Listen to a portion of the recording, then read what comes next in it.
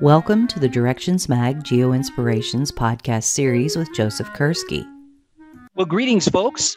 Welcome to another edition of Geo Inspirations here at Directions Magazine. Joseph Kursky here with you. I've got a special two people this time that I've known for probably around 15, maybe 20 years now.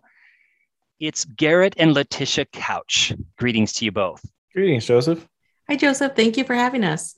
Oh, knowing how busy you two are, I really appreciate it. And I know that the listeners will as well today. I think many people in the education, GIS, geotechnology, science community know the two of you, but just in case they don't, could you explain who you folks are, where you're working? I know you've got many fingers and toes in different facets of education and society.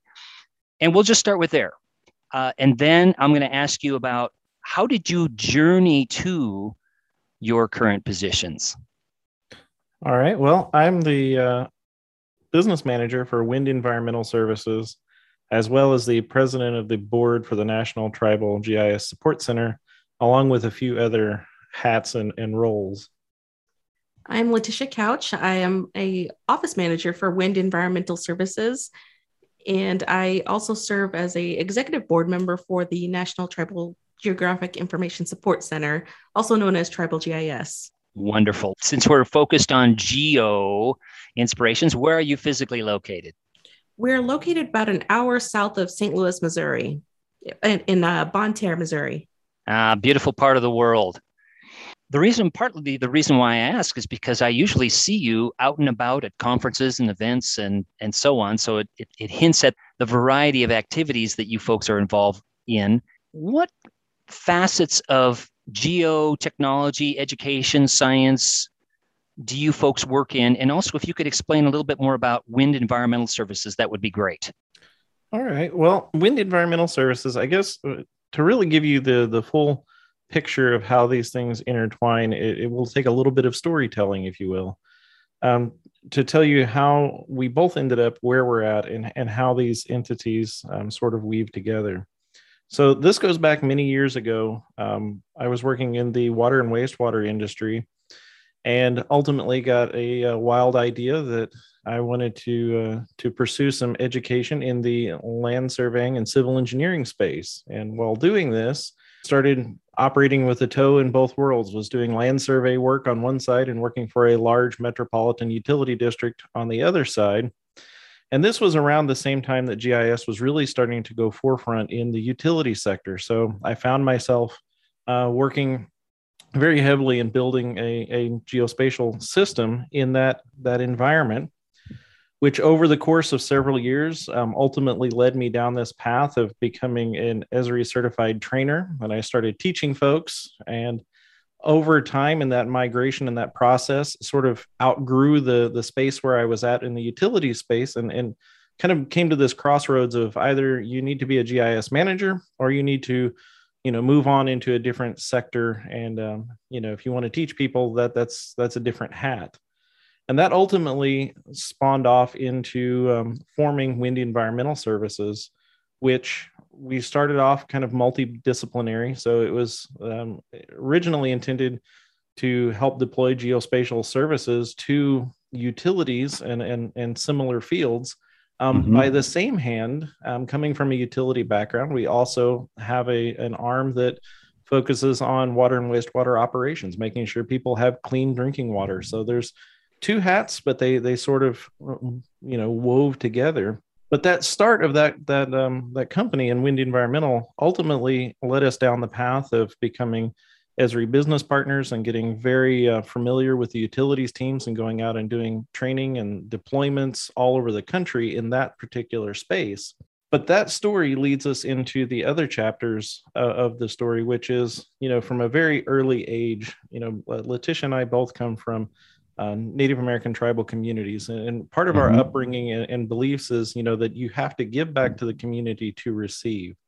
So from the very beginning, we had that kind of thought ingrained in our mind, and that led us down this path of, as we started growing Wind Environmental Services and it came into, a larger company and we, started having more and more responsibility, how do we ultimately, connect this back to give back? And, we looked at many different facets and ways to do this. And we had been, helping and advising in our own communities where we could, but that ultimately led us to co-founding the National Tribal GIS Support Center, so that we could provide assistance to tribal communities nationally. And that has been over a decade ago. And we continue with that path forward. So we have Wind Environmental that is sort of our day job that pays the bills and allows us to go out and do work across the country in that hat. But then we have equally where we spend as much time now volunteering is within the Tribal GIS organization, which is a not-for-profit to support tribes in geospatial endeavors. And that has spawned off into, as you can imagine, numerous other hats that are interrelated. But that story to get us where we're at is sort of an intertwined story. And I'll let Letitia explain how I drug her into this or how she came. Sure. Well, thank you, Garrett. Well, my beginnings, my upbringing was in Tucson, Arizona. So my formal education is in the hospitality field.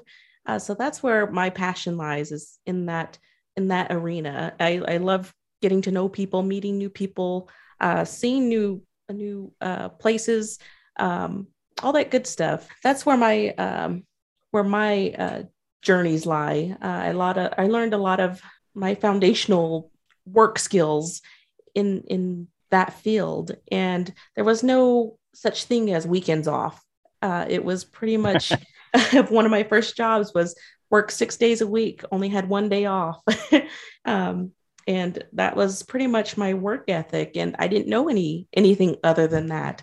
So it was really one of those things of, you can have the weekend off, which was, a lot of people do have that opportunity, but I was accustomed to that. But anyways, Garrett started a lot of these enterprises and is the brainchild. And it got to a point where he grew the business in a short amount of time where he needed help. And so I was contributing part-time in helping him where I could, but it got to the point where I was able to join full-time in assisting in the business, also in incorporating some skills into the not-for-profit as well. I mostly intersect with you two on the tribal GIS side of things, so I want to return to that in a few moments. But again, thinking about the listeners and the different journeys and pathways that they're following, tell me first about who are your customers for Wind Environmental and what kinds of consultancy are you doing for those groups? So it's a pretty diverse crowd. When we first formed the company, we focused a lot on geospatial training and technical assistance, but that quickly grew into application development. We did a huge amount of work involving geotagged photography. We linked up with Ricoh Corporation as well as some of the development staff at Esri, and we integrated some tools early on in that process of taking geotagged photography and seamlessly injecting them into a database. That led us into a number of different spaces in emergency management and asset management, all sorts of crazy things that you would have never guessed, where we were assisting tactical SWAT teams that were taking photographs and integrating them into GIS to show the locations, military activities. It was a very broad space. Over time, technology has evolved, and no one carries around a real camera anymore. Everyone's got that little magical device in your pocket that does everything. And we kind of morphed and we grew and we changed. And in that process, we today focus a lot on enterprise deployments, and we work across a number of different disciplines. We are still very heavy in the water and wastewater field, and I think it's just because of our background. We can articulate the geospatial components with the operations people because we work in both spaces. So we still have a decent amount there across the country, but really we get pulled in to projects all over the place, everything from public health to law enforcement to public works. It's just a real variety because we're nimble enough and diverse enough where we can take this from deploying, ArcGIS Enterprise to doing basic training to all points in between, and including, application development to link it all together. So we have a really wide kind of toolkit at our disposal. And I think that's one of the keys of success with that side of things, is being very diverse and very nimble, because GIS is changing so quickly that I think you have to sort of be out of your comfort zone to a certain degree to really help organizations excel when we're coming in to fill that role, to be that guide and that support voice. Sometimes we've got to think ahead of the curve, even deploying things that may not be mainstream yet, but it pushes the envelope of what we can do in GIS, but it also builds the solution for the end user that they need. And sometimes getting to that, what they need, is an interesting conversation, because you need to kind of know the space, because the end user doesn't always know what they need. They know they want something, and you kind of have to help mold and craft. So it's a complicated answer to a simple question. Well, you're touching on some things that I think are really quite insightful, that I don't want the reader or the listener of this to miss. One, you mentioned earlier this wild idea that you had. So I think there's something to be said with, sometimes we get these wild ideas, pursue them. I mean, look at Garrett and Letitia, folks. They pursued a dream. There's not a lot of people that are independent consultants in geospatial technology. There are some, but not with the unique role that you two have. And I salute you. I commend you. And as someone that is a lifelong geographer and used to work at USGS with a bunch of hydrologists and others, I salute your efforts on water. You'll be proud to know that recently I was involved with an educational project, and we had people collecting storm drains in the field, educators, teachers, mostly K-12 teachers, students. But we connected the students with, why should we care about storm drains? Why should we care about water pollution and what goes into those storm drains, and how does it get treated or not treated? And, so connecting them with the broader environment and also the human built environment. Fascinating to be able to do that. And I love all that you're saying about connecting students with water education issues and connecting end users with solutions that will ultimately make our world a more sustainable, resilient place. Let me ask you this. Do you have employees? Do you have a team? Or is it you two working with individual customers, clients, organizations? It comes and it goes. So when we need the extra work, working hands, we employ folks, but we are a small team. So it is Garrett and I. We do have a web developer that is out of Kansas City. At a point in time, I believe he used to be an Esri partner as well. I believe we met him through the Esri network. It's been years ago, but that they were actively getting their partners together and, forming those networking opportunities. So that's where we met him, and very good at what he does. But a lot of our projects, they're manageable, and a lot of the heavy lifting, like Garrett was saying, application development really comes down to that web developer toolkit, and that is a special breed. I will say that. Mm-hmm. But well, it's very impressive, truly. I also like what you're saying about getting out of your comfort zone. There are a number of ways to look at that, right? Getting out of your regional comfort zone, getting out of your disciplinary comfort zone, working with people that are in different disciplines, from a different background than you or I have. I think that's a good message for people to see, that it may be somewhat uncomfortable and uneasy at times. It's worth doing. It really is. Yeah, I mean, I can say an example for that is, in the recent times where we've, found ourselves in the middle of a pandemic, we were asked to be part of a team working with epidemiology staff to, geo-enable contact tracing. And there was a number of folks around the country that were involved in this, very early on. But that was a space that, quite honestly, we're not epidemiologists, we're not medical professionals, but that root core of understanding how to manipulate the data in a geospatial context was something that we could bring to the table. We could bring the geography component into the room full of the medical staff, and we could come up with ways to move forward. But that's a great example of kind of going out of one's comfort zone. Walking into a room full of medical doctors and epidemiologists can be intimidating for just a geographer in the room, because you find yourself almost needing to pull out the phone and look up what are they talking about, and then once you've got that under wraps, the implementation of the geospatial tools, that's the language that we can speak. So it's a little bit out of your comfort zone, but really, we're bringing back that core concept of where does this exist, and how does it interrelate. So it's sort of out of the comfort zone, but it's still yet relevant to what we do, right? Mm-hmm. Yeah, and another nice thing about geospatial is that every part of the human experience is space and place. So it's anchored in something that people can touch and sense. So I know there's some debate on, how do you introduce yourself as a geospatial professional to someone sitting next to you on the airplane, or someone in a stairwell, or, in an elevator or whatever. And a lot of times people say, well, I work with maps. And then other people say, well, you shouldn't start there because that's not all we do. True.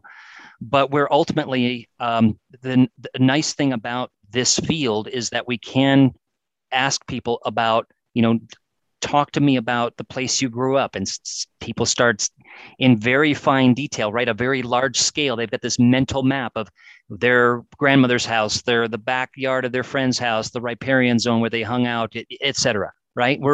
At least you can anchor it in something that people can understand, that places matter and spaces matter. 100%. I mean, I think anyone that has either taken or been involved in teaching an introductory GIS course, if you think about it, when you get a room full of people that are brand new to GIS, and you first get them in the software, and you get some aerial photography loaded in there, what's the first thing they do, right? They've got to go zoom into their house and see what it looks like. Thank you for all of your insights here in the background. Let me ask you this before we totally leave that, and then eventually get to your work with the Native communities in education and GIS. But what was there an instructor, a mentor, a class, I don't know, a book, an experience that both of you had as young people that nudged you into this, or should I say fields, because you're involved with multiple fields, but how did you get into geospatial? My footprint in the GIS field came later in life. As I said before, my formal education and passion, it still remains in hospitality. So I just enjoy working with the public. And that skill lends itself to GIS as well, as you stated. So I came into the GIS field by the field being introduced to me by Garrett. He's the one that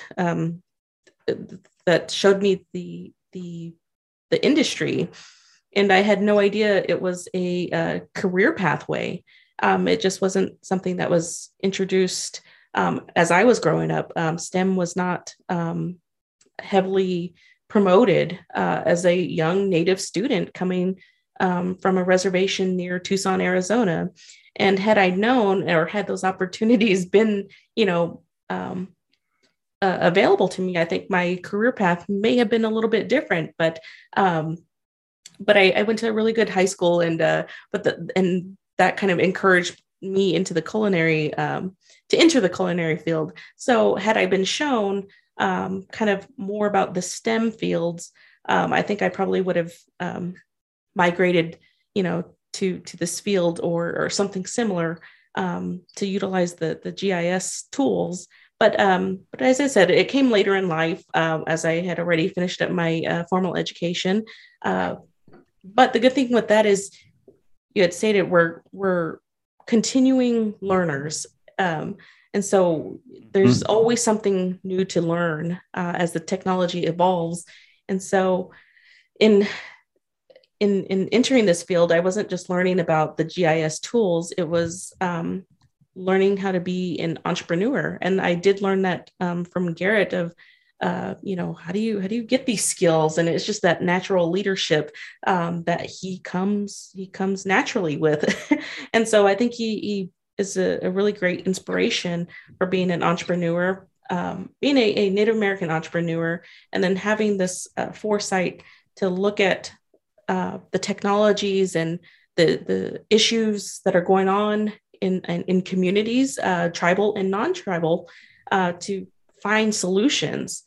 He just got that really great outlook. And those are the footsteps that I've been shadowing and continuing to learn from over the years since, I believe, 2005 is when our company started. But of his work, goes predates that as well. But that's how I got my introduction into GIS. And it's just a constant learning process.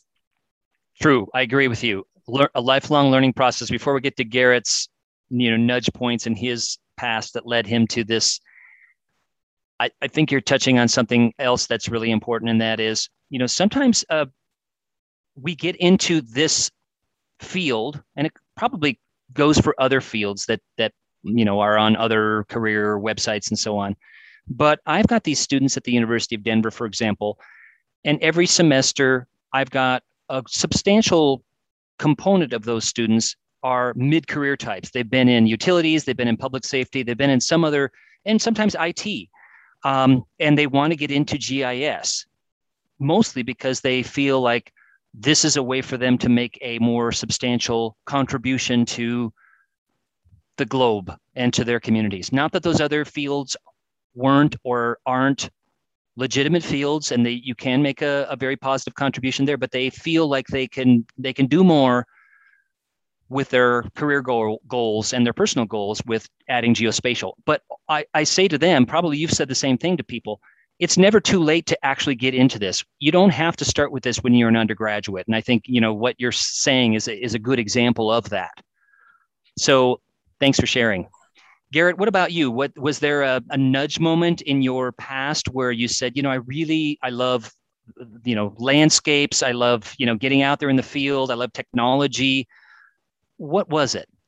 For me, it was, I suppose, as I mentioned, kind of coming in from that utility perspective, from kind of the early onset of that. Some of the areas that I took an interest to was more in the layout and the design. That's what led me down the pathway of looking at surveying and civil engineering. But then ultimately, I think where the bug bit me was, in being involved in that first deployment with the utility company I was at, and kind of getting my feet wet with GIS, but then really being able to connect the pieces and see where the possibilities could take this. That was the spark for me. Kind of having that idea and concept of how this works, but being able to tie the two together, because this was sort of around that same time frame where we were creating features in ArcGIS, but we were doing most of our drafting in CAD at the time because, we needed snapping and connectivity. So we were in that weird kind of moment where things were sort of hybridized. And I think that was right around the time when ArcGIS came out, and it was, one environment, and it was, this was easy and we could start building on it. And I probably got carried away with the thoughts and ideas on how to do this. And ultimately, went down that path. And, some of it was just by circumstance of need, right? So we had electrical line crews and water crews going out, that the idea of giving them GPS units to collect assets was complicated. That wasn't their field. And, we got a lot of pushback. One day sitting in the office, I'm looking at a camera that, if you recall, the old big compact flash slots. And I'm like, they make a GPS receiver that'll fit in these. And ended up talking with a gentleman from Ricoh Corporation, and one thing led to another. And I started, moonlighting on the side, coming up with tools to integrate just a digital camera in, so that these line crews could just take pictures like they had always done. And it just kept spawning out from there. So background was kind of Not really planned. It just kind of evolved, right? The more you get into it, the more you want to do, and it just kept growing from there. Very true. I've heard that from many people. I'm sure you have as well in geospatial science and technology, where they say, I feel like I'm just getting started. I may have been in this field for a long time, but I'm sure you too can relate to this. The last 2 years, of course, we say this every year, have been the most exciting for geospatial technology, right? When you've got, like you're touching on, Garrett, at least the touching, if not the merging of the CAD BIM world with GIS. So we've got these interior space models combined with the exterior space mapping. It's really powerful, right? You can build a resilience plan for a tribal college or a university campus or a school campus. You can build a resilience plan for a hospital or a community, right? So it's good that these worlds that were formerly not completely separate, but largely separate, right, in terms of their tools that they used, starting to look at problems together with tools. I don't want to just focus on the tools, but like you said, with GIS and things like ArcGIS Urban even, or ArcGIS Indoors, that are helping to enable people to at least have a conversation about how do we build these plans with the interior versus the exterior spaces. Pretty exciting times. We just finished together with the two other colleagues a recording for the upcoming National Indian Education Association NIEA conference that touches on the work that you're doing in the tribal GIS, Native American geotechnologies, geosciences world. Can you kind of dig into that a little bit? First of all, maybe why do you feel that this is an important subject for us to pursue as a society, and also your unique contributions, which I feel are innovative and to be saluted seriously, your contributions to that work? Sure. And working with a lot of communities, tribal and non-tribal, we're able to see that the skills that are needed, the opportunities are endless when considering GIS and the tools. So there's a lot of opportunity that is available to specifically tribal students, Native American students. Like I said before, if STEM education was emphasized when I was growing up, I think I would have a different career pathway, or at least considered it. And so I think it is something that we want to encourage the youth to pick up as a skill, or at least explore, so that way they have better opportunities than they may already have in their career pathway. But it just enhances that, and it allows them to go back and help their communities fix issues that are ongoing, and find solutions, and be able to see that output within their communities. It's been probably over 10 years, probably about 15 years. We did go to Haskell Indian College, and we were doing a presentation on why GIS is important. And we were talking to their GIS class, and it was well received. But we had one student that said, I hear what you're saying, but there's no opportunity for me back home. But the funny thing is, just before we had given the presentation, his community where he was from in Arizona had put out a job opportunity I think the salary range was probably in the 80,000 range. And it was specifically for GIS, a GIS manager. And so it was kind of ironic that he was saying that, and here's this opportunity, and that they did. I don't know if any qualified tribal member applied for it, but it is an opportunity that was in his backyard. And we were able to express that to him. But, this is an opportunity that, you didn't miss out on it. I mean, there's still plenty, where everybody can contribute. And there's more than enough work that one person cannot achieve by themselves. And that's what we always keep in mind. And just the opportunities, it's endless. I mean, you can go global if you wanted, but also you could go home. And a lot of Native students are rooted to be wanting to be home in their community. So it provides that as well. Good point. When I was teaching at the Rosebud Sioux Reservations, Sinta Gleska University up in South Dakota, I was struck by when I visited the tribal lands hydrologist, the tribal lands manager, the soil scientist. They all had GIS skills, and they were all working in their own community. And so, yeah, that was the message I brought to those Sinta Gleska students, that, like you're saying, Letitia, you can go international with this, and you could also apply and give back, like Garrett was talking about earlier, give back to your own community in the following tangible ways that are, as you're talking about with your example of the GIS position, Letitia, in demand. And we're never going to get to the point where these skills are not, right? Data fluency, thinking holistically. How is this ever not going to be in demand, right?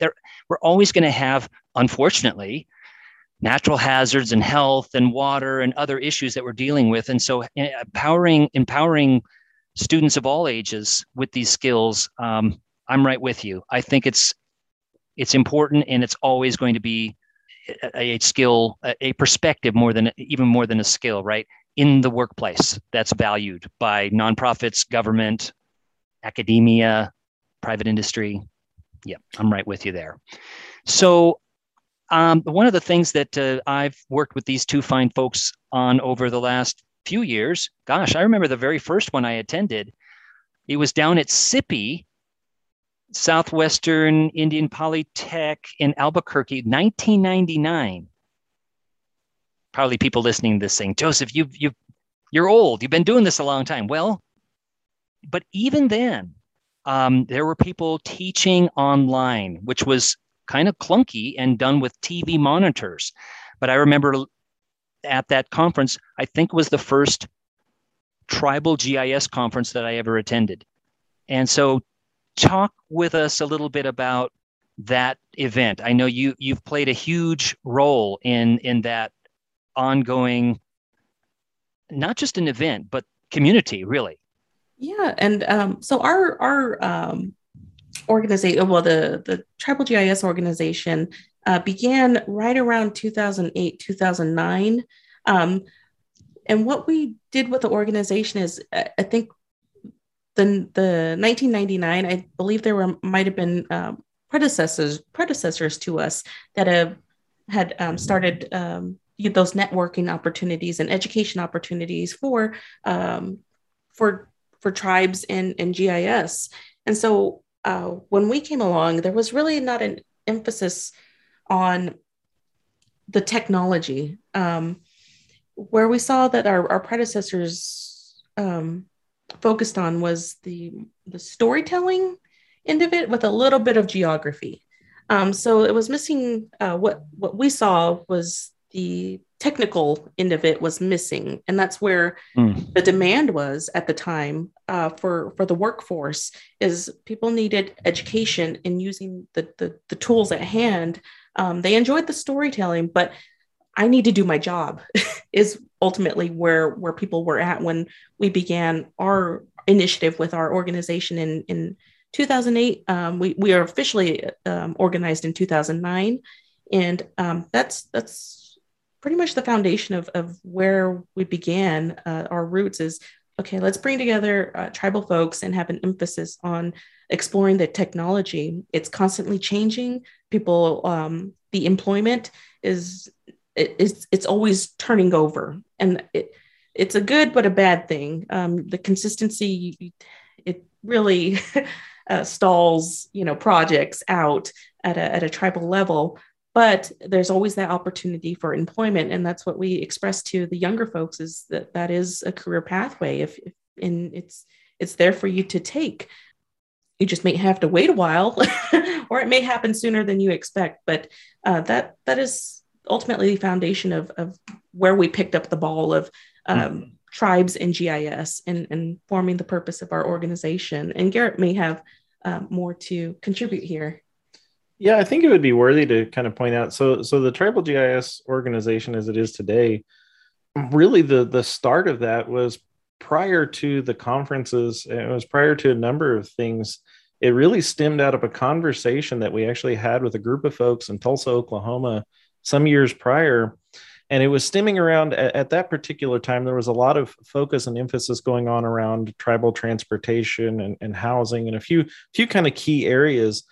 And the nexus of the conversation was is folks all over the country, there's over 500 federally recognized tribes were essentially reinventing the wheel for data models and data structure. And we're like, there's a better way. We can recycle these things. And really the first item that we created was a list serve for those that still love them. That was our starting point, was a communication hub. Just, the concept was, let's get people talking and we'll see what we can build from there. And that grew into, well, let's start having some regional meetings. And we started having an Oklahoma regional meeting with tribes in the state, and other regions said, well, we want to do this. And then that grew into, well, we need to have this national conference. And it all happened relatively quickly, but it was, sort of stemmed from this need of needing to connect people. And I think, to echo on your previous question, one of the things with Indian country that's a little unique is, GIS, as we apply it in the broad spectrum, having, the knowledge of one's location for asset management, many things is important. Planning is important. Tribal communities, however, this is magnified, because if we look at the data, we're all data nerds. That's why we're in this business in GIS. But if we look at the data, the fact of the matter is that tribal populations are increasing at a percentage that is greater than land growth. So the need to plan appropriately now for what is going to happen, 20, 50, 100 years down the road is paramount, because, we need to keep growing areas for tribal housing, utilities, all of these things, but we need to do this in a way that's sustainable, because that land base is not scaling at the same ratio. So the importance of it definitely magnifies. Indeed, well said. One of the things that you folks are touching on also reminds me of the Ikigai diagram. It's like a Venn diagram of, what you love, what you're good at, what you can get paid for, and what the world needs, and trying to find that intersection of those four spheres. And I think my dad actually ran his own business. And so, I had some sense, even as a young person, for how much work it takes. Letitia talked about this earlier, that putting in those long hours and so on. So I'm sure it hasn't all been, hey, all, frozen yogurt along the way and smooth pathways, but it's a lot of hard work and dedication and to nurture that community going forward.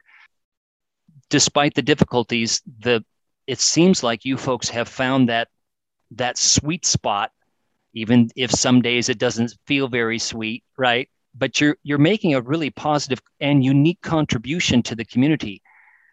Also, touching on what Letitia was saying, I've encountered this as well. You get something, it's all relationship building, right? Encouraging faculty and students to be using geospatial technology, for example, in education. And then there's a staff change, or there's some disruption in the college or university or even a school, and you've got a staff person that leaves, and then kind of energy is lost, and you have to rebuild it up. And that's just the nature of it. It's a fragmented nature of education. Oh, you mean that previous person didn't pass on what he or she knew about what they were doing with this particular project? That's a challenge. No, they didn't. They just left. Oh, okay. Well, let's start over then, or at least pick up some of the pieces. But I think this relationship building is so important. And the last Tribal GIS conference, for example, that I was very honored to participate in, thanks to you all for inviting me. But I met so many people that I hadn't even known before in the community, like that teacher from the Salamanca High School in New York, doing amazing things.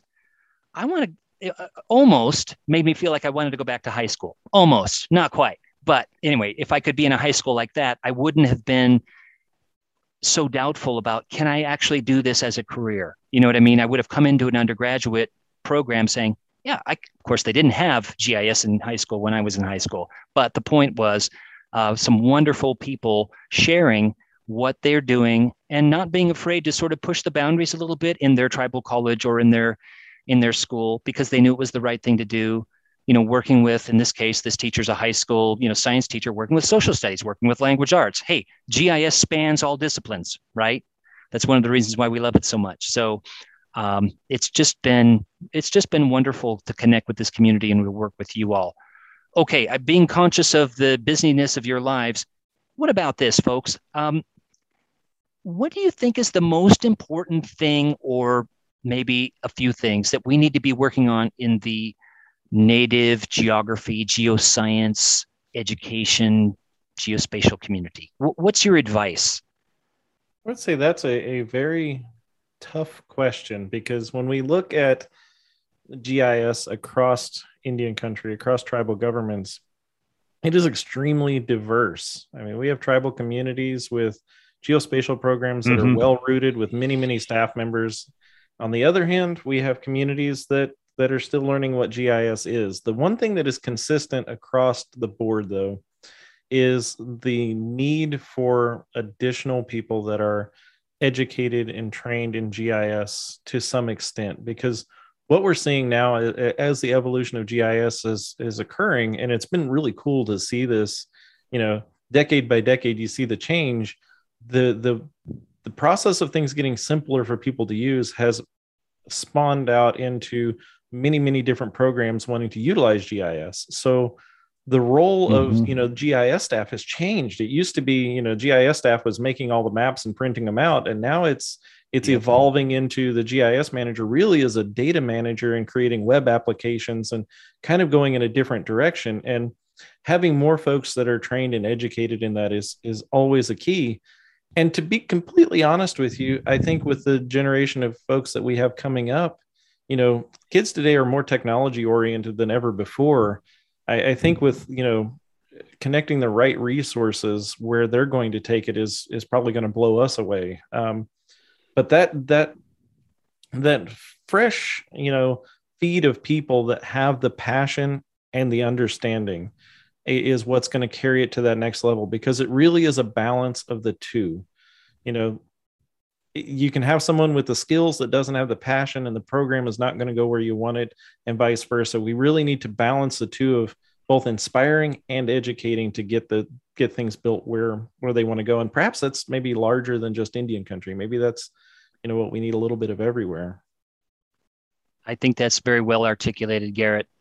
I know we're all very passionate about the application of geospatial technology in education and in society, wastewater, energy, all the other things that you folks are touching, all the other professions that you folks are touching.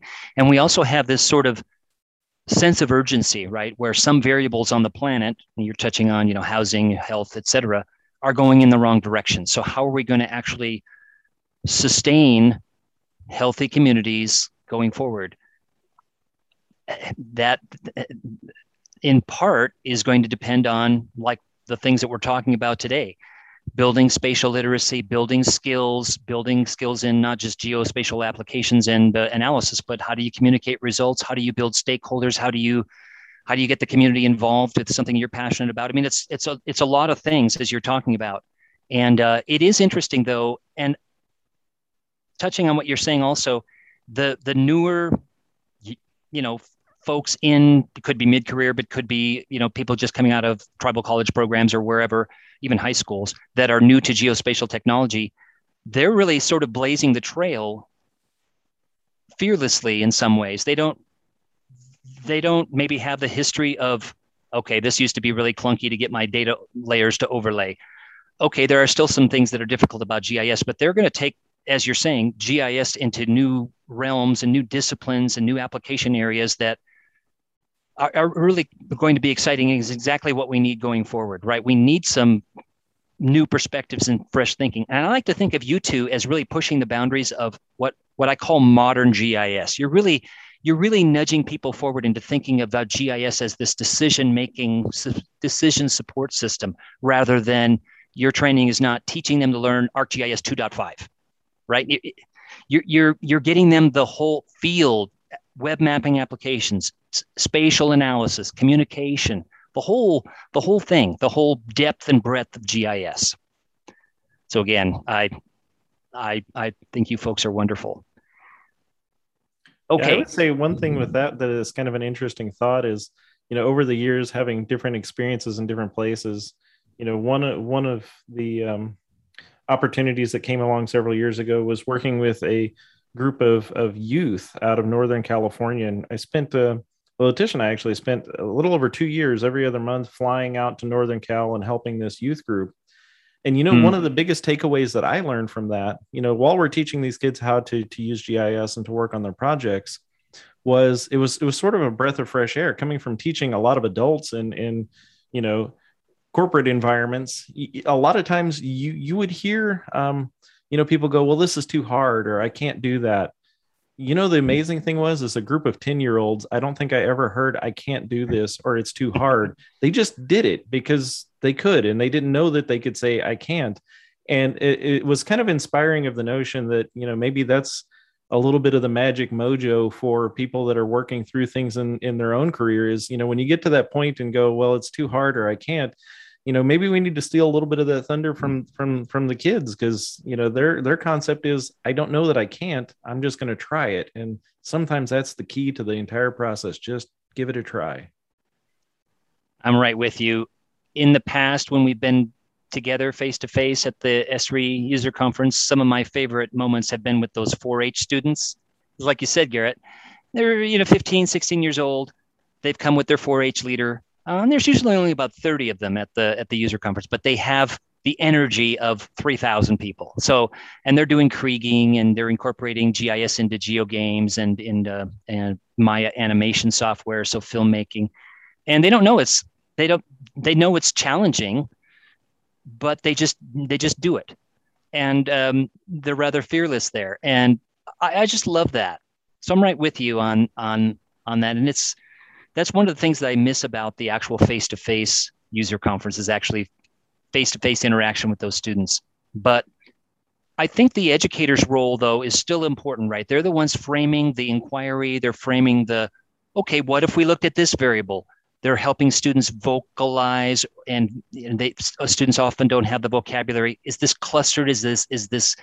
I don't even have the right vocabulary. I'm 13 years old to know about random patterns or whatever, so that the educator can help guide them that way. But you're right, the students can do this if an educator lets them fly.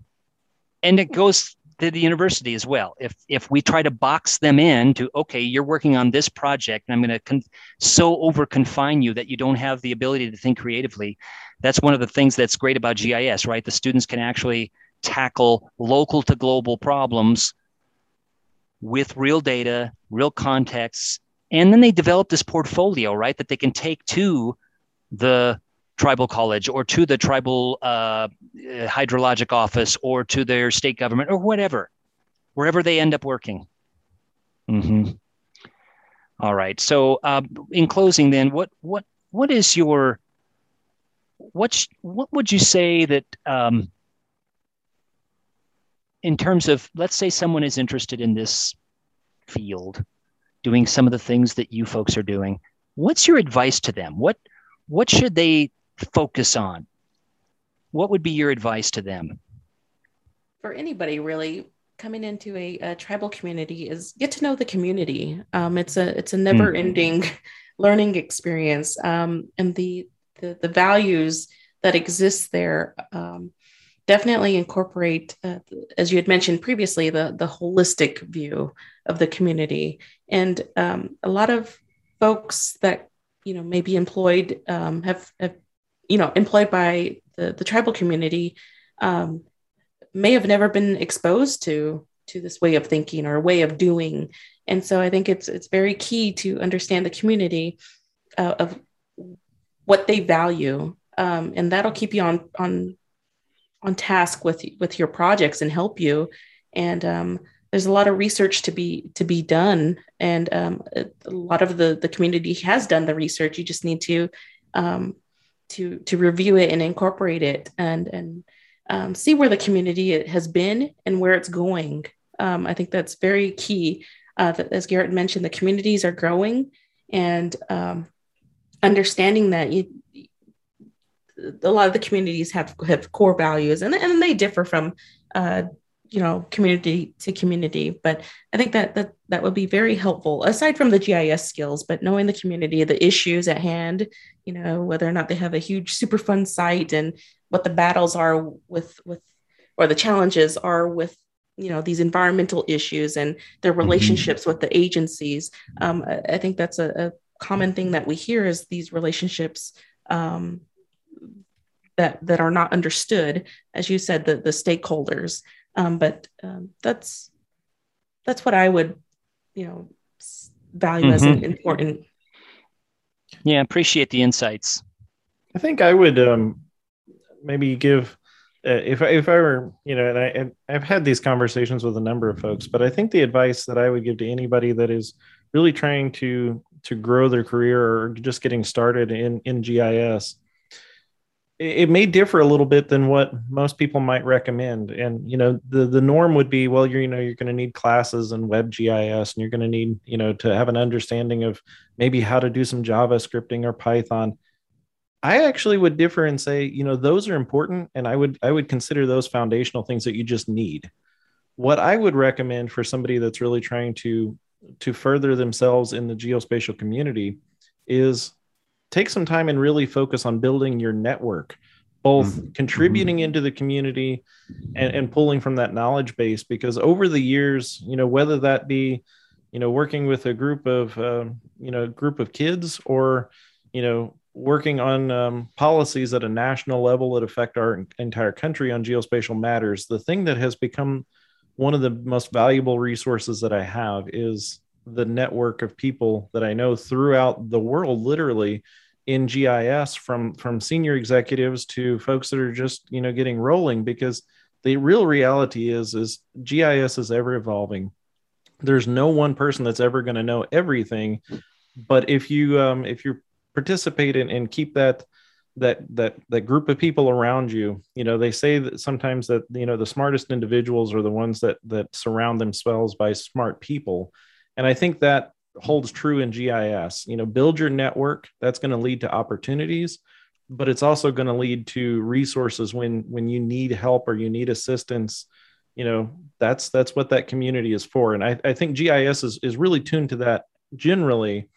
But I think that's an area for folks coming in new. It's worth your time to have those hallway conversations, to get to know people beyond just what can you do for me, because those relationships are what's going to lead you down your career's pathway. Indeed. Well said. And speaking of relationships, I've really valued the relationship that the three of us have had over these years, and look forward to further collaboration with you both. So thanks again for your leadership and for sharing your story and your advice, your pathway with the listeners today. Much appreciated. Thank you. We appreciate it. Thank you, Joseph. And that is reciprocal. We've enjoyed having you as a resource and a friend and colleague over these years, and look forward to many more years. Well, we're all in this together, right, folks? And so, as you say, Garrett, the network is so critical now more than ever.